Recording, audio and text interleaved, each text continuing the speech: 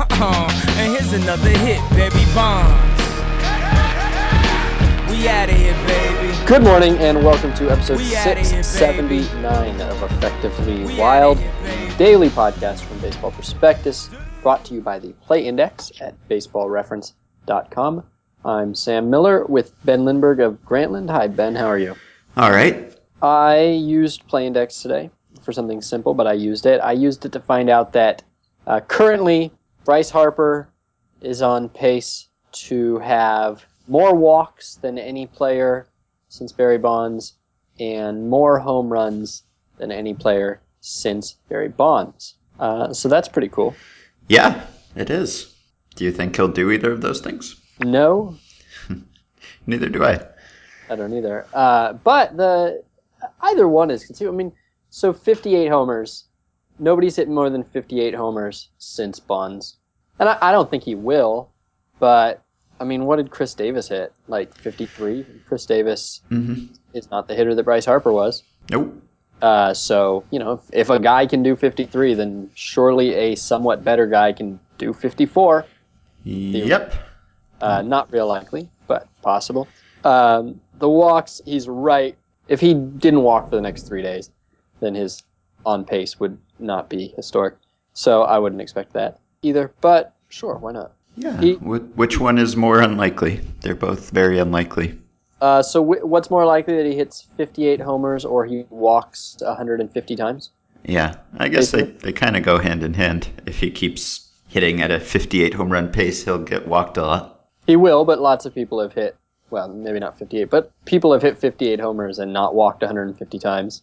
And people have walked 150 times and not hit 58 homers. So I'm using Play Index here. I'm going to go since like 1995. I just want to get a sense of, because 150, I set 150 is his pace. So 150 is extremely rare, but is 148? I don't know. So let's see. After you get past Bonds, you basically have, Bonds has all the top spots. McGwire snuck in one time, and then you have Bagwell at 149, Sheffield at 142. So really only three non-Bonds players in the last 20 years have even managed 140.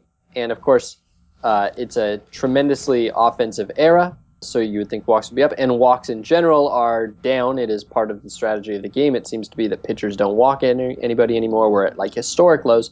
So it would be almost unthinkable to walk 150 times. I mean, Frank Thomas was incredibly dangerous, incredibly scary, and also liked to take a walk to the point that he was criticized for it and never walked more than 136 times. Votto, same thing, never walked more than 135 times. Giambi, same sort of thing, never walked more than 137 times. So I would say that if I had to bet, I would bet on 58 homers before I bet on 150 walks. Okay. Sounds about right. So we talked about whether, the corner turning after he hit 6 homers in 3 games. Since he hit 6 homers in 3 games, so not counting those games, not counting like the best 3-game stretch any hitter's had in like a long time. Since then, he is hitting 538, 657, 1077. Since then. And since then, he's 14 for 26 with 9 walks and 7 extra base hits. Corner turned. He's even getting triples now. That's really when you know that the corner is turned, because you're turning a lot of corners. Yeah, that home run he hit today, Sunday, was just like a line drive opposite. It was like he didn't seem to put all that much effort into it. It was just lined over the fence in a very casual way. Very casual, and he didn't seem like he didn't react to it in any significant way. I mean, I didn't think it was gone right away. But that to me is the classic Harper home run. It's the line drive the other way, and that's kind of the home run that I remember him hitting as a rookie, particularly against velocity. That he would just sort of, hit it the other way, low and hard, and it would carry, it would travel, backspin it, or whatever. I'm gonna watch the video, so here comes some sound. Harper checks one to left. Yeah. See you left. Yeah, he sort of, I don't know, like he doesn't, like he just sort of looks at it. he doesn't seem to react to it. You're right. It's an impressive home run for how nonchalant it was. Mm-hmm. All right. So Bryce Harper turned. All right. Another update from a thing we've talked about, Diamond Graphs. At Diamond Graphs, Kevin Whitaker has pace of game update. Uh-huh. And the average Major League Baseball game length is down 8 minutes from last year. Mm-hmm. So there you go. That was the case before, right? Yeah, but it was earlier in the season. Well, I mean, we were talking about it. We talked about it like 4 days into the season, right? Yeah. So it's still the case. Yeah, it's still the case. That's the update.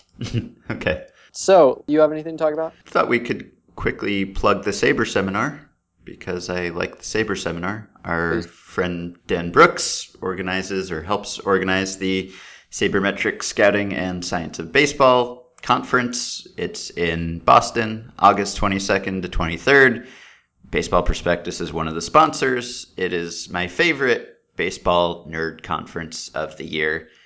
Sadly, I will not be able to attend this summer because of the Stompers season, but I urge everyone else to attend. And tickets are $140. It's, I think, less than half that if you're a student, and 100% of the proceeds go to the Jimmy Fund. So it's a great event in that you'll enjoy going, and it's a great event in that you can feel good about having gone. So go to saberseminar.com if you're interested in buying tickets, and if you're anywhere in the area, you should be. Great.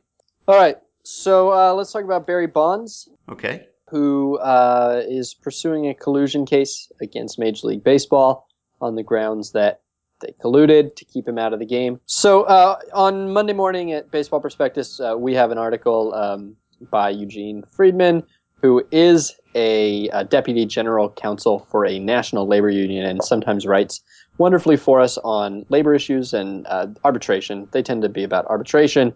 And so he wrote about Bond's case, and in particular, he looked at the difference between Bond's case and the collusion case that the players did win in the late 1980s, and whether it has any of the same things that made that case winnable. You can read that. I might spoil it as we go. I haven't decided yet. I don't know yet whether I'm going to spoil it. But if I don't, go read it. If I do, go read it. So, Ben, let's go back to 2007 when Barry Bonds was not being signed. And he was coming off of a season that is really sort of shocking every time you look at it. It's in a lot of ways, it's almost I don't know, maybe it's not, but it's almost the most shocking season on that line. Maybe it's not. I can't tell. There's some really shocking things on his career record. But to have him have a .480 on base percentage, which I think like 3 guys in history have ever had a better on base percentage in a season, something like that. Mm-hmm. To have him do that, first of all, at 42 is insane. And then to just have his career end at that point is also insane. And Joe Sheehan wrote at the time, and we republished this as a way back article a couple days ago on the site, but he wrote about how much of the case against Bonds as a player was sort of faulty, that like there was kind of a narrative that, oh, well, sure, he can hit, but he's a terrible defender and his base running will kill you. And in fact, his base running is hardly ever significant enough to kill you, but his base running was not that bad. He would cost you 3 or 4 runs a year, which is nothing compared to the 80 he'd put up as a hitter. And his defense wasn't good, but it also wasn't anything like historically bad. And it wasn't as though he was unavailable as a defender. He was playing every day for the most part. He was, I think he was 13th in the league in innings in left field over the final 2 years of his career. So he was available to stand out there. He had a bad arm and he wasn't as fast as he was, but there have been worse outfielders than he was. And anyway, half the league used a DH, so those wouldn't have been issues. And so Joe Sheehan basically said, like, this is absurd. He dismantled every argument against, if you're worried about the pending litigation against him, or the pending criminal case against him, then you just put a clause in that says if he's convicted, the contract's void. Easy enough. If you're worried about Yeah, Joe actually wrote something in his newsletter recently where he basically reiterated that. He went back and looked at that Bonds season to see if there was any reason why Bonds would not be valuable to a team or why a team wouldn't benefit from having Bonds, and reached the same conclusion that there really wasn't. And so what really fascinates me about this, though, is that I wrote not that long ago about Bonds' intentional walks and how one of the amazing things and one of the strangest things about Bonds' intentional walks is that there's been nothing like it since. Nobody has gotten anywhere close to the Bonds treatment, even when there have been great hitters in front of bad hitters, like Giancarlo Stanton, when his cleanup hitter was Miguel Olivo or whatever the case was, Greg Dobbs, I think, that year at times, didn't get that treatment. Nobody's gotten anything like that treatment, and it's sort of weird because intentional walks had been going down even before Bonds, and they kept going down, and Bonds alone was this one weird blip where everybody decided to intentionally walk a guy. And that was weird. And of course, everything that Bonds did was weird, obviously, unprecedented and anomalous.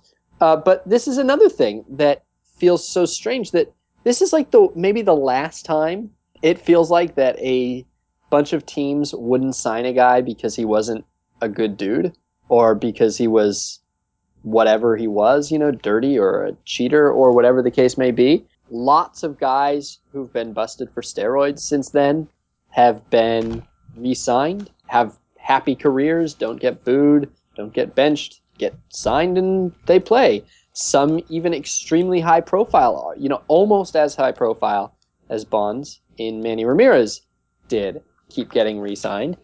We've seen certain teams, like in Tampa Bay, that seem to have, as we've talked about, almost an apparent strategy of signing guys who are undervalued because of their questionable character or rap sheets. Mm-hmm. And so, like, John Bernhardt recently wrote for The Guardian, I think. Is that where he writes in England? Mm-hmm. He writes for England. Yeah, right. And he wrote about the Artie Moreno, Josh Hamilton situation. And I think weaved in the A-Rod situation, I think. But he sort of called it he described it as like a sociopathy of like corporate behavior, where baseball teams are sort of morally justified to themselves in doing whatever it takes to win, and therefore it doesn't matter whether they behave like humans at all.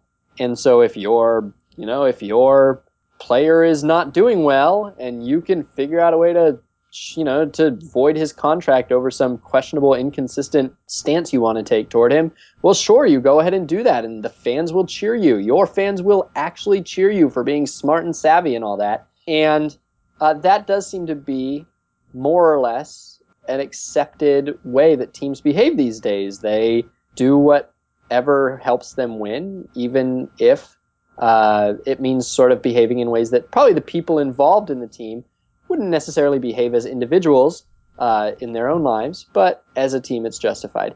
And this did not happen with Bonds. With Bonds, the exact opposite thing happened. And in a sense, it's almost admirable, because what I've just described, or what Jonathan described as sociopathy, didn't happen. They said, nope, not going to do it, don't like him for this reason, whatever reason, and we're not going to chase wins if it means getting in bed with that guy. Mm-hmm. And on the one hand, I feel like most people on the internet are pro Bonds in this case, in this situation, and yet there's something sort of old-fashioned, like that this attitude would not exist anymore. Like, I think that right now, if the same situation were occurring, I think Bonds would get signed. Yeah, well, Joe mentioned in his newsletter that same offseason that Bonds was a free agent, Milton Bradley was signed to a 1-year, $5 million deal, and Bonds was offering to play for league minimum, reportedly, or something close to that. So I think it was the year after that Bonds. I think that the first offseason, Bonds wanted to get paid. I think he didn't want to take a pay cut, or didn't want to take a big pay cut, and he probably didn't deserve to. But I think he wanted real money. I think it was the second year that he sort of said, and we don't know if this is true that he would have done this or not, but I think it was the second offseason that he said he'd work for the minimum. Anyway, go ahead. I'm trying to put myself back in the mindset of 2007. I have a hard time remembering exactly what people knew about Bonds and how much general outrage there was. I mean, obviously there were people upset about him breaking the record, and Bud Selig was not thrilled about him breaking the record, and he was getting booed all over the place. But was it worse than the general animosity toward A-Rod this year, for instance? And A-Rod has come back, and it's been a complete non-issue. As much as some reporters have tried to make it an issue, it just hasn't been. And maybe Bonds wouldn't have been as, I don't know, ingratiating as A-Rod has tried to be this year, since that wasn't really Bonds' thing. But I think, I don't know, Joe estimated that he would have been about a 3-win player that year, and seems fair. And would a team that brought him back have sacrificed more than that was worth? I'm sort of skeptical, but I can totally understand why a team wouldn't want that headache, even whether it was a principled thing or not. Just, it's a lot of trouble to have Barry Bonds on your team. Yeah. Well, I could see not wanting to sign him to hit number 756 for me. Mm-hmm. But once the record is broken, he's not going to re-break it. I mean, I guess literally he would. Yes. Every home hit would re-break it. But I feel like once you survive that day, if everybody lived with him breaking the record, they'd live with him doing whatever he did for you. The A-Rod is a good comp. I mean, on the one hand, yeah, as we've seen, it's gone pretty well. Like, it seems like a lot of people are cheering for A-Rod, and he's playing well, and he's been well behaved, and it's been good.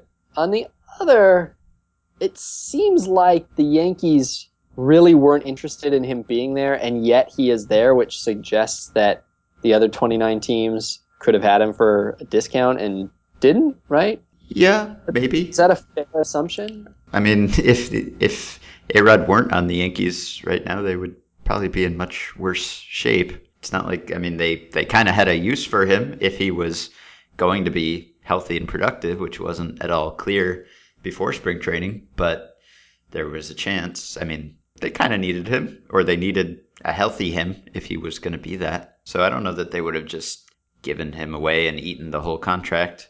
Okay. Yeah. It's hard to know. It's hard to know because there are so many. I feel like there were so many fake trades on the internet for A-Rod, where the assumption was always that you could have him for nothing. Yeah. But the internet didn't know. Right. Yeah. Why would I? I don't know. Maybe it's more of a PR problem if you go after A-Rod. Like, the Yankees were sort of stuck with him. I mean, they signed him, but then all the other stuff came to light after they were already stuck with him. So if some other team had gone after him, it would have been knowing all the things that the Yankees didn't know when they signed him, or, maybe didn't know when they signed him. So maybe that would have made people more angry that they had sought out A-Rod after all that has happened. Maybe that was part of the reluctance. Do you think there's more uncertainty about how good Bonds would have been than we're giving credit for? Is it conceivable that teams really didn't think that he was a good bet to produce 3 wins? I don't know. On what basis, though? He was... on one basis is that a lot of his value came from the walks. I mean, like that 480 on base percentage is misleading, right? Mm-hmm. Now he slugged 565 in a pitcher's park. That's not right. Yeah, he was not solely getting walked based on his reputation from previous seasons. He was still, I mean, his OPS plus was 169. I mean, he was still one of the best hitters. I mean, that's partly the walks, but even without the walks, he was pretty good. He was projected. Baseball Prospectus 2008 projected him to hit 248, 419, 478 in 475 plate appearances, which was actually a big decline from what he did in 2007, and yet was the 6th highest OBP projection and 77th highest slugging percentage projection among hitters with at least 300 plate appearances. So it was projecting him to be, a top 30 hitter with no value other than that, but still on an AL team, that's that's valuable. Yeah. I overstated his on-base percentage a little bit. 480, since World War II, 480 has been topped by Ted Williams and Mickey Mantle and Frank Thomas and Norm Cash. So 4 players since World War II had produced an on-base percentage higher than that. Okay. Sorry, everybody. I think I said 3. It's okay. But, yeah, and it feels like, I mean, Pacoda, if I had to bet, I would, I don't have any good reason for this, but it feels like Pacoda is going to treat Bonds like a normal 43-year-old, and Pacoda has a very sharp aging curve, steep aging curve at that age, and I just don't feel like anybody actually thought Bonds was a typical 43-year-old. I mean, he had Clearly not, no. he had done, in every year after he turned 35, he had basically performed at his 99th percentile projection for like 7 years in a row, other than the 1 year that he was injured. So it's hard to even think that Pacoda projection, which is really dynamite, but also fairly conservative, representing like a 100-point slugging percentage drop and like a 70-point or 60-point OBP drop, it's hard to even really think that captures what Bonds really was. Mm-hmm. He was he apparently... He hit a home run every 12.1 at bats in that season, which is crazy. Yeah. All right. So do you think that... Well, we might as well answer. I don't think we can talk about Bonds without answering this question. Again, we do this every year. What would he hit right now? How old is he?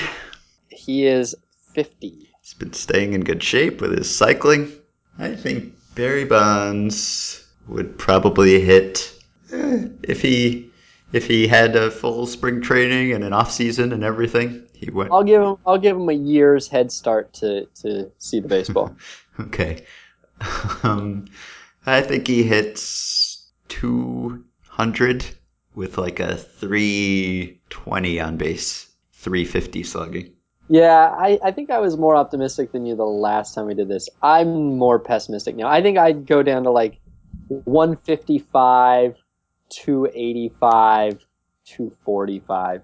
Like I think that I don't think he'd hit anything. I think he'd get some Ricky Henderson walks, but I don't think he'd hit.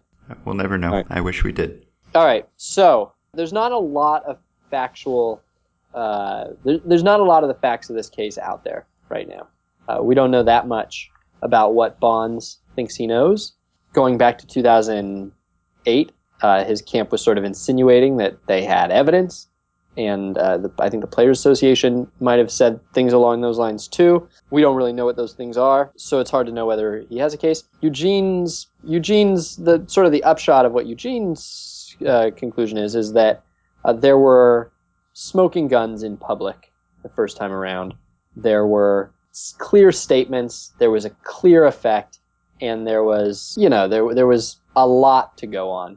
And that here there's not a lot to go on. So it might be true, it might not be, but the simple fact that, that nothing's out there might suggest that there isn't anything in which to build your case on. But the fact that nothing has gotten out also isn't great. You kind of would think that if there was a conspiracy, or if there was any sort of coordination, there's hundreds and hundreds of people in Major League Baseball who would be aware of it. You'd think someone would have mentioned it to Jeff Passan by now, right? Mm-hmm. And so the fact that we haven't heard that suggests that there wasn't really any coordinated effort. My guess is that Bonds doesn't have a winner here. Do you agree?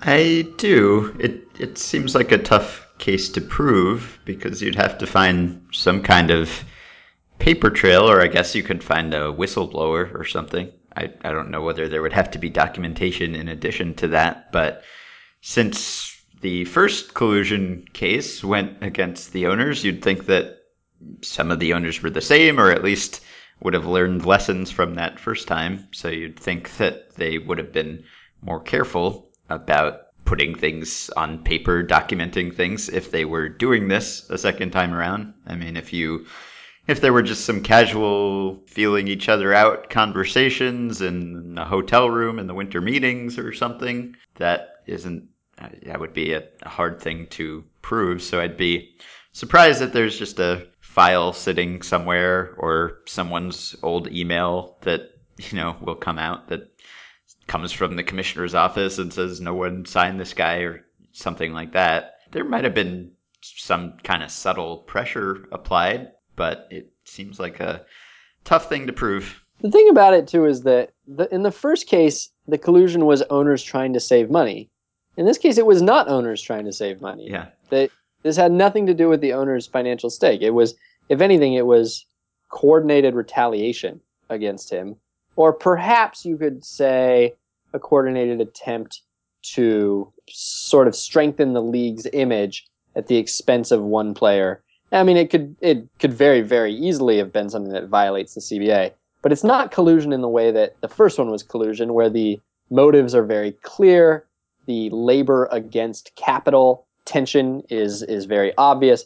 This is sort of a very strange situation where, like, a bunch of basically 30-old men decided that they personally didn't like Barry Bonds and they didn't want him to benefit on their dime. And the question is whether those 30-old men came to that conclusion independently or not. So it's an odd case regardless. So, yeah, my guess is that Barry Bonds loses, but we'll see. Yeah. Joe went through and he looked at all the teams that would have benefited from having Barry Bonds, and there are certainly some that you can look at and say that both that they would have benefited from having him, and that they're even the type of team that would do something like that, like the Rays. Yeah, or like the A's at the time, they had Mike Piazza as their DH in 2007, and then they signed Emil Brown, who was coming off a not impressive season, and they signed Mike Sweeney. So they were clearly going for the old DH thing. Neither of those guys worked out, and then they signed Frank Thomas after the Blue Jays got rid of him in April. So they clearly needed a Bonds-type hitter, and Bonds was the best Bonds-type hitter at the time, and they didn't sign him. And Joe also mentions like the 2007 Mariners, who had, Richie Sexson and Jose Lopez, and those were the Jose Vidro DH days. Yeah. So they could have used him. And and like the Diamondbacks had, I don't know, Eric Burns and Chad Tracy in left field, or like the Mets with Moises Alou. They signed him to a 2-year deal prior to 2007, and Bonds couldn't have been much worse than Alou was defensively probably at that point. So there are lots of places that if Bonds had had no baggage, he probably would have made quite a bit of money that offseason on a 1-year deal or something. And so was the cloud hanging over him, the legal questions, the moral questions, was that negative 10 million worth of bad baggage? Or was it negative 15 million? I guess either every team thought that it was, or there was some kind of coordination. But even if there was, I would be surprised if it is proved. Do you think a team sells one fewer ticket because they signed Barry Bonds? Well, they would. Let's assume that they win exactly the same number of games. So even discounting the fact that Bonds might make them more competitive and drive ticket sales that way, do you think there's anybody out there, or, well, I guess there's certainly people who are probably likely to go see because they want to see Bonds. Are those people outweighed by pearl-clutching ticket buyers who now won't buy tickets? Do you think, I mean, seriously, does any person in an entire metropolitan area not give money to a team because of Barry Bonds, do you think? I think there are some individuals who wouldn't have, but yeah, my suspicion is that there are more individuals who would have when they wouldn't have without Bonds. I'm not even convinced there are any individuals that... I know there are individuals who would tell a TV reporter that they would have not paid, but I'm not sure that anybody actually would. There's always, I mean, even if you object to it, you could be like that Orioles fan, right, who went to the park just so he could stand up and turn his back on A-Rod when A-Rod was hitting earlier this year. So you could... Yeah, you'd make all your money back in protest tickets. Right. You'd have people hate watching you. It'd be like you'd be the Nashville of baseball teams. Your ratings would be incredible. Critics would slam you, but you wouldn't care. Yeah, my girlfriend likes Nashville. Cool. Yeah, and there wouldn't be any lingering effect, I don't think, right? Like if some team had done that, even if there had been some kind of backlash, then no one would care now. No one would think they were the ones who signed Barry Bonds back then. It wouldn't even be the same people who did it, probably. So it seems like it almost had to have happened for it to make sense, and yet I don't really believe that will be proved. Brisbee's teams that could have used Bonds list. Uh-huh. Number 5, Giants. Number 4, Angels. Number 3, Twins. Number 2, Mets. Number 1, Rays. Mm-hmm. He writes of the Rays, the no-brainer choice. The Rays lost the World Series, and 3 of their losses came in one-run games. In the first one-run loss, Willie Ibar was the DH. In the second one-run loss, they sent Dioner Navarro, Gabe Gross, and Jason Bartlett up in the 9th inning of a tie game. They went down in order. In the third one-run loss, they sent Eric Hinsky up to pinch hit with a tying run on second. He struck out to end the World Series. Yeah, the Rays have had DH issues for years. So, yeah. All right. Okay. All right. So send us emails, podcast@baseballprospectus.com, Facebook group, facebook.com/groups/effectivelywild. Rate, review, subscribe on iTunes, and support our sponsor, The Play Index, by going to baseballreference.com using the coupon code BP, getting the discounted price of $30 on a 1-year subscription. We'll be back tomorrow. That was Mad Men. My initial reaction was negative. Mm-hmm. Maybe I'll change my opinion over time, but between that and the confirmation that Juliana Margulies and Archie Panjabi were not in that scene together physically in the Good Wife finale, I am reeling emotionally. You care about the... It's one of the strangest subplots for a show, right? That like the two stars are the lead and a supporting actress just had such a falling out, evidently, that they haven't been able to be in the same room for the past 3 seasons. Yeah. It's a very strange story that I would love to know the details of, and I'm surprised that we don't know the details of. You're talking to me in your podcast voice. Even though we're not currently in podcast. Maybe this will be in the podcast. Maybe. I found it the same scene at the end. I suspected that they weren't. Yeah, me too. There was something weird about the lighting and the angles and the cuts and everything. But I didn't care because it didn't affect the plot. What's very odd is that it was, like what you said, for 3 years that this went on in a way that actually affected the plot. I mean, to have her not be in the room with her for 3 years requires a script to be written around that fact. Yeah, and not good scripts for the most part where she was involved. You didn't like the babysitting bodyguard season? Not so much. No. I didn't hate that as much. I mean, Kalinda's had worse storylines than that one by far. Mm-hmm. So, I mean, it's not that I enjoyed it that much. It's just that there was a tension there. You knew that it was setting something up. You knew that there was going to be something about either her having access or him having her close to him that was going to lead to something very tense. And it did. It led to something very tense, in my opinion. Yeah, I could have just skipped to the end of that. Like, I sensed that was coming, and in the moment, it was not all that interesting, I didn't think.